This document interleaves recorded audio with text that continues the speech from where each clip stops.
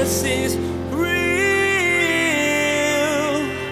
There's power in your name. We find hope when we trust in your ways. We need real. And Jesus is real. You shall not make any images for yourself. So you have the true God, and the true God wants to be worshiped the right way. That's important. Because what happens is we live in a day and age where people may not want to worship the true God. And if you're not worshiping the true and living God, you can worship however you want because that God doesn't care because he's not real. But if you know the true and living God, then God actually wants us to worship specific ways. Not everything that we bring as an offering to God is what God would want. Kids especially will do this at times, give you a gift that they like or want, even though it's not at all what you want or need. Well, in today's message from the book of Deuteronomy, Pastor Daniel shares that like you, there are certain things God likes and doesn't like. If you worship the true and living God, he cares about how you do it.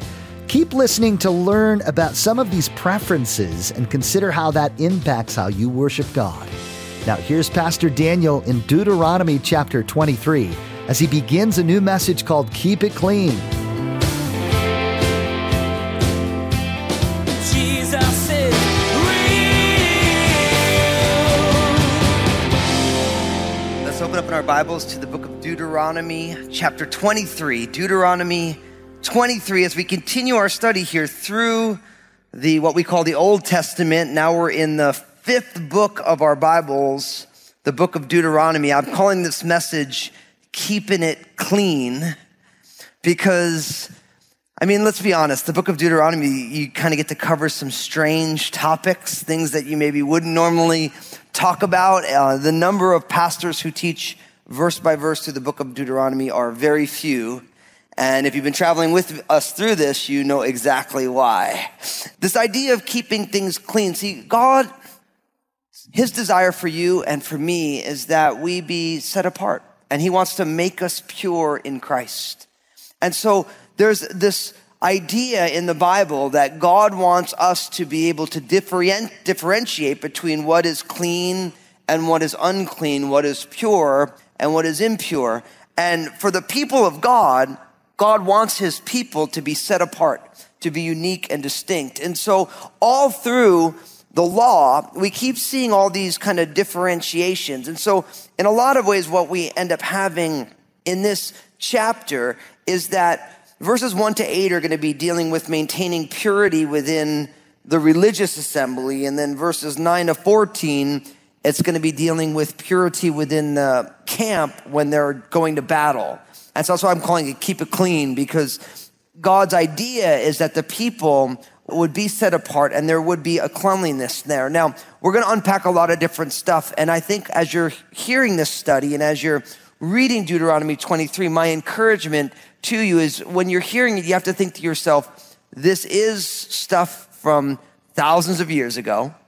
And so there's certain principles in here that we can transfer, and there's other things that are going to be absolutely specific for the time and place in which it happened. So without further ado, let's jump on in. Deuteronomy chapter 23, picking up in verse 1, it says this: he who is emasculated by crushing or mutilation shall not enter the assembly of the Lord.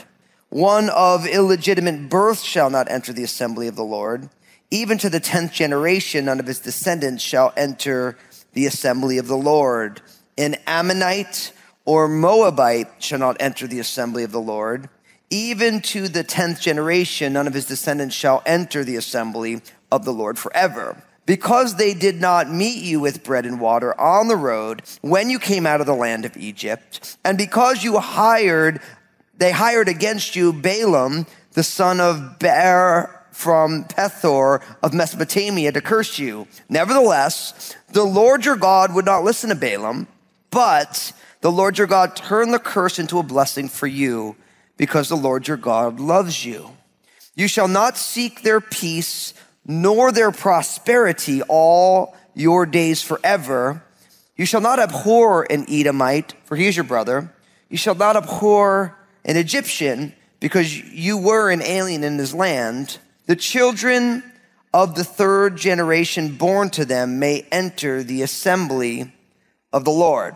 So it begins with a series of exclusions. Now, I think what's important to put up in front, the assembly of the Lord was the religious assembly of the children of Israel. So you have to remember that the children of Israel are gathered together as a nation, right? But then they would gather together for worship and then all the different festivals. And so the idea of the assembly of the Lord means not the people who are living within the boundaries of Israel, but when the people were gathered together for worship. So the idea is that there's going to be a mixed multitude living in the land, but the people who gather together for worship to honor the true and living God, that is the group that we're talking about. Now, don't forget, and I think we need to put this up front, is that the very first commandment in the 10 commandments is that we should have no other God other than God, right? We should worship no other gods before him. So the very first commandment is we need to make sure we worship the real God. And then the second commandment is that you shall not make any images for yourself. So you have the true God, and the true God wants to be worshiped the right way. That's important. Because what happens is we live in a day and age where people may not want to worship the true God. And if you're not worshiping the true and living God, you can worship however you want because that God doesn't care because he's not real. But if you know the true and living God, then God actually wants us to worship specific ways.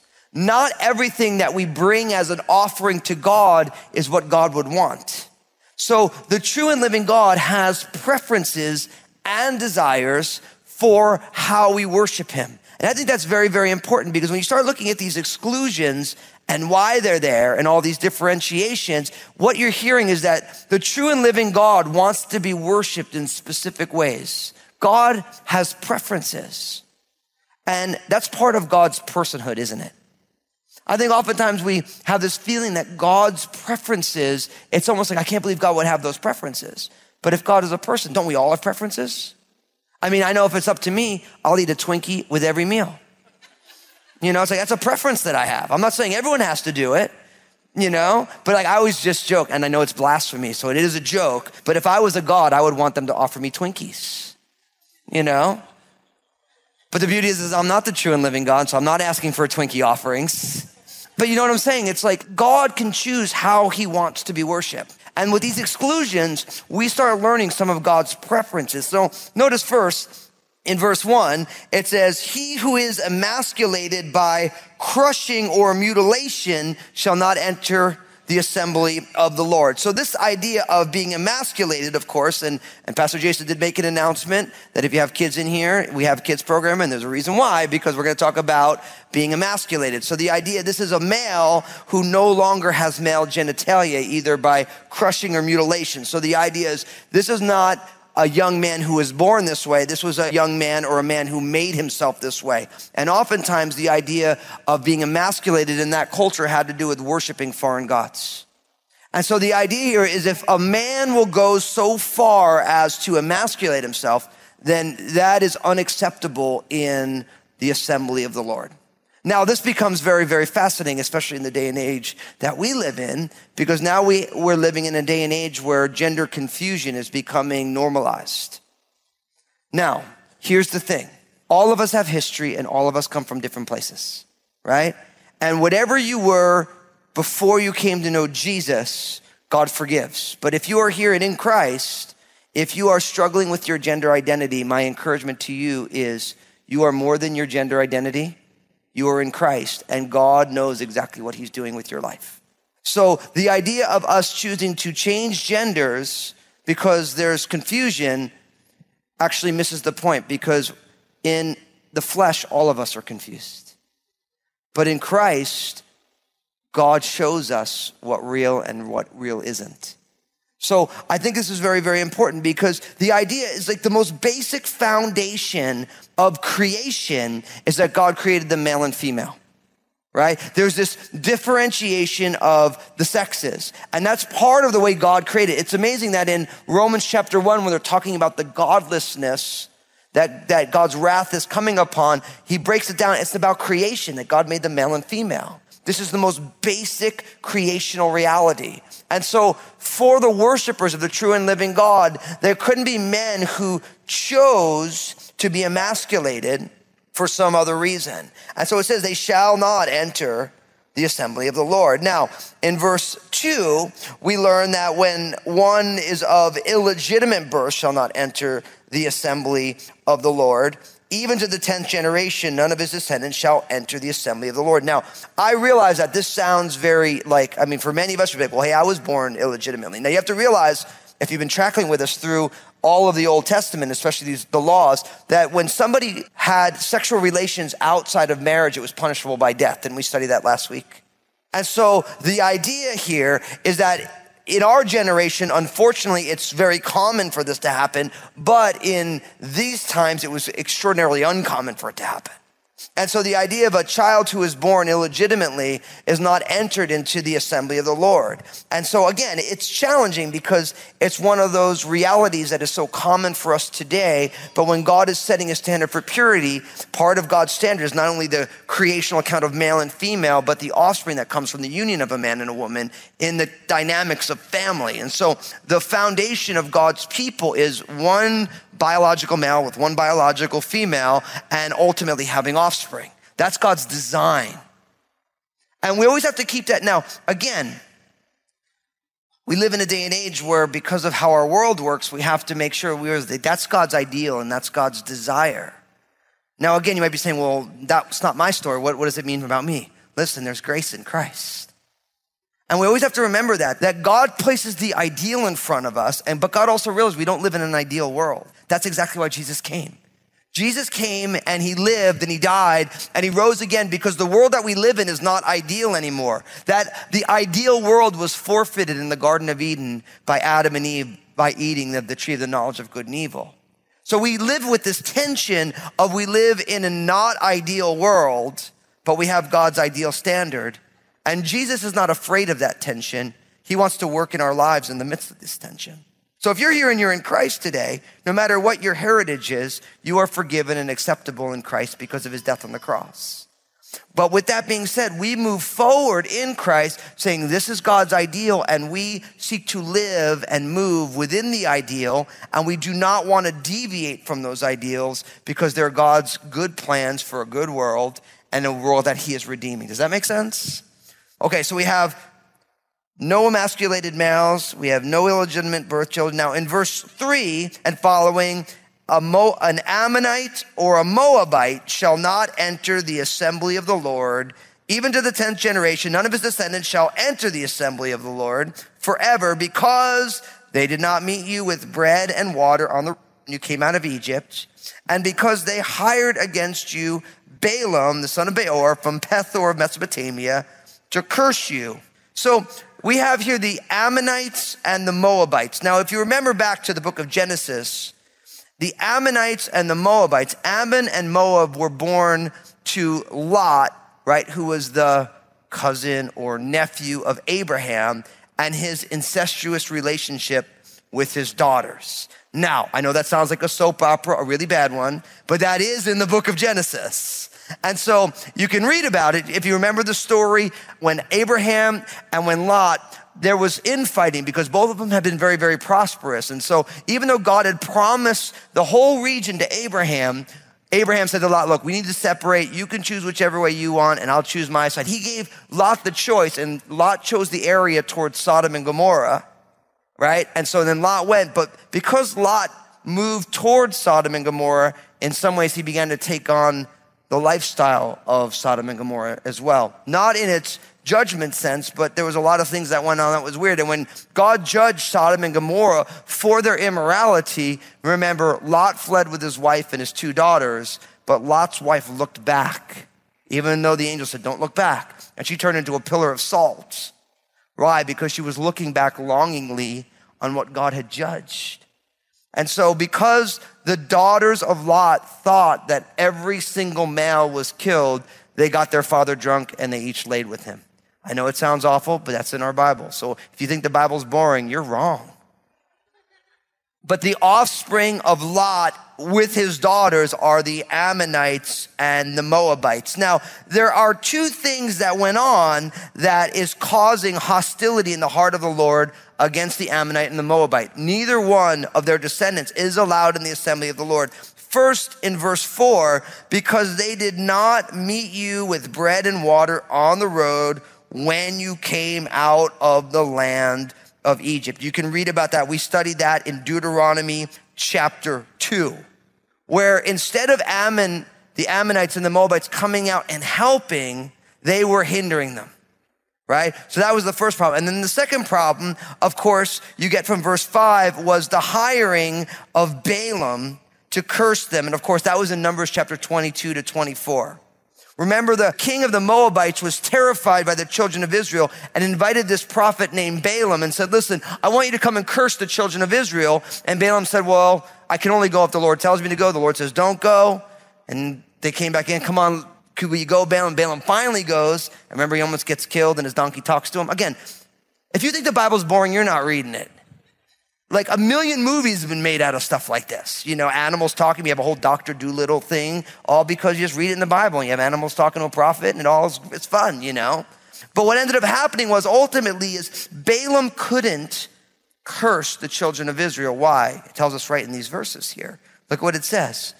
It says in verse 5, nevertheless, the Lord your God would not listen to Balaam, but the Lord your God turned the curse into a blessing for you because the Lord your God loves you. See, Balaam couldn't do to the children of Israel what the Lord would not allow. Why? Because the Lord loved him. And my friends, listen, this is so important. God loves you. And nobody can do anything to you because God loves you. All sorts of things can happen, but everything that does happen ultimately lines up with God's purposes and plans for our lives. And what people mean for evil, God can use for good. And it's so important for us to have that hope and that trust. We don't want to have hope in hope. We don't want to trust in trust. We trust in the God who loves us and can turn cursings into blessings. How many of you have experienced where someone tried to do something wrong by you, but God turned it into something good? See, that's the beauty of being a child of God. Because the God who loves you will not allow anything to go on that he cannot leverage for the blessings of his people. And I know you think that's impossible. And some of you maybe are going through deep trials right now where you're like, there's absolutely no way that that's possible. And what I would tell you is that with people, it is impossible, but with God, all things are possible. And if God can take Jesus's most unjust crucifixion on the cross at the hands of his own creation and resurrect him from the dead and save generations alive by the resurrection, if he can turn the cross into a blessing, then whatever you're going through, if you give the Lord room to work, he will be able to bring beauty out of it.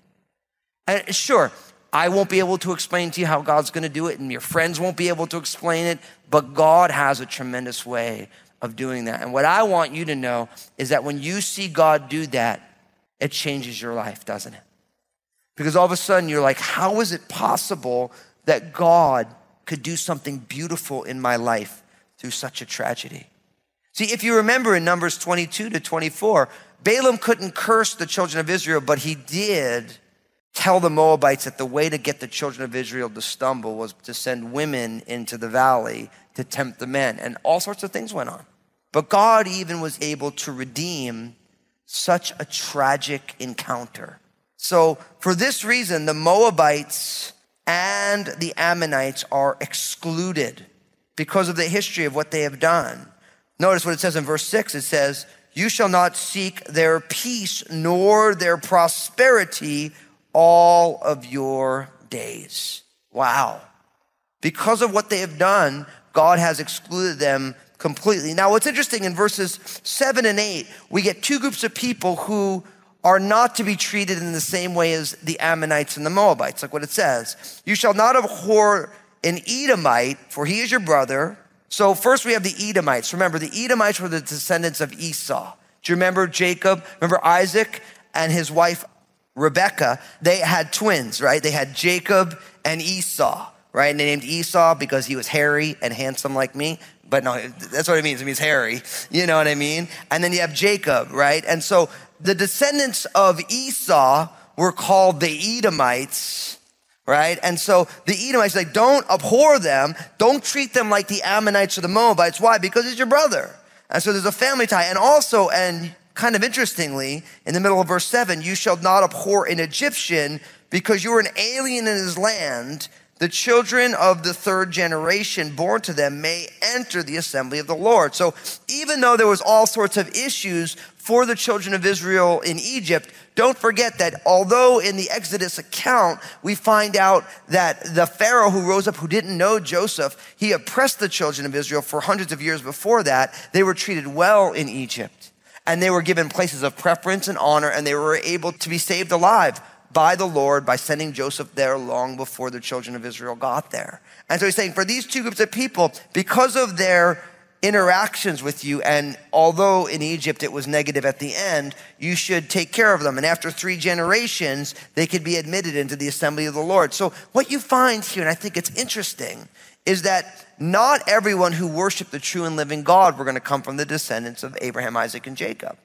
See, there were going to be people who were going to want to be a part of the family of God, even though they weren't ethnically part of the family. And God gives opportunity for their inclusion into the family of God. And I wanted to bring that up because for a lot of people, you don't enter the assembly of the Lord, the worshiping community, because you feel like, you know what, I've just done so much wrong. And like, I didn't come from the right family, and I got I got this stuff wrong. And the beauty is, in Christ, you are acceptable in the beloved. And even though maybe your family wasn't perfect or you've made all sorts of mistakes, when you come and you say, Jesus, I want to worship, I want to be part of your people, you are accepted if you come by grace in Christ. You put your faith and trust in Jesus. And God makes provision for outsiders to become family members. You know what I love about that? That was my experience. I remember having those thoughts when I first started to think about Jesus, and I remember thinking to myself, man, if I darken the door of a church, it might fall in on me. You know, anybody else ever have that thought? You're like, man, if I go to church, God's going to strike me down right there, you know? And I remember the first time I went, I was just like, I was hoping I'd make it out alive, you know? But God makes provision for us in Christ. So it doesn't matter what your background is. It doesn't matter where you've been. If you are in Christ, you are part of the assembly of the Lord. Now, so first we have this purity in the religious assembly. And now in verse 9, we start seeing purity within the war camp. Now remember, the children of Israel are on the edge of the promised land, and they're going to be going into the promised land, and there's going to be a lot of battles that are going to take place. We're going to read about all of them in the first half of the book of Joshua. But notice there is some provisions for cleanliness in the camp. Notice what it says in verse 9. When the army goes out against your enemies, then keep yourself from every wicked thing.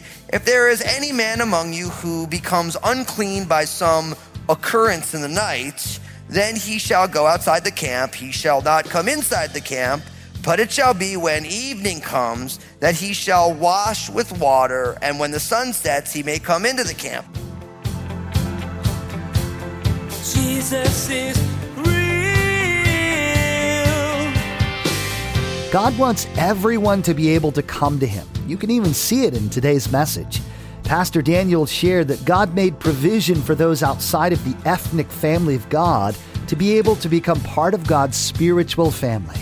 The same is true for you today. It doesn't matter where you started or what kind of family you grew up in. When you decide to trust Jesus and ask him to rescue you, God welcomes you with open arms. Hey everybody, Pastor Daniel Fusco here to tell you about my book, Upward, Inward, and Outward.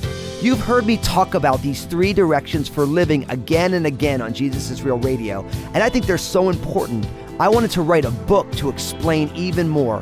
Upward, Inward, and Outward teaches you the importance of developing a right relationship with God and how that teaches you to love yourself well.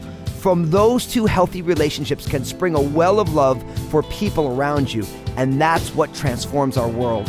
Find out more and get your own copy at JesusIsRealRadio.com. Thanks for joining us as Pastor Daniel will continue to unpack the laws God gave the Israelites concerning cleanliness, especially as it relates to times of war. You'll see that God cares about your physical well-being as well as your spiritual health. He gave the Israelites guidelines for daily life during times of war that helped them stay healthy and kept each other safe. Pastor Daniel will help you see how these principles can be applied to your life. Well, that's all the time we have for today's broadcast. On behalf of Pastor Daniel and the entire production team, We invite you to join us again for the next edition of Jesus is Real Radio.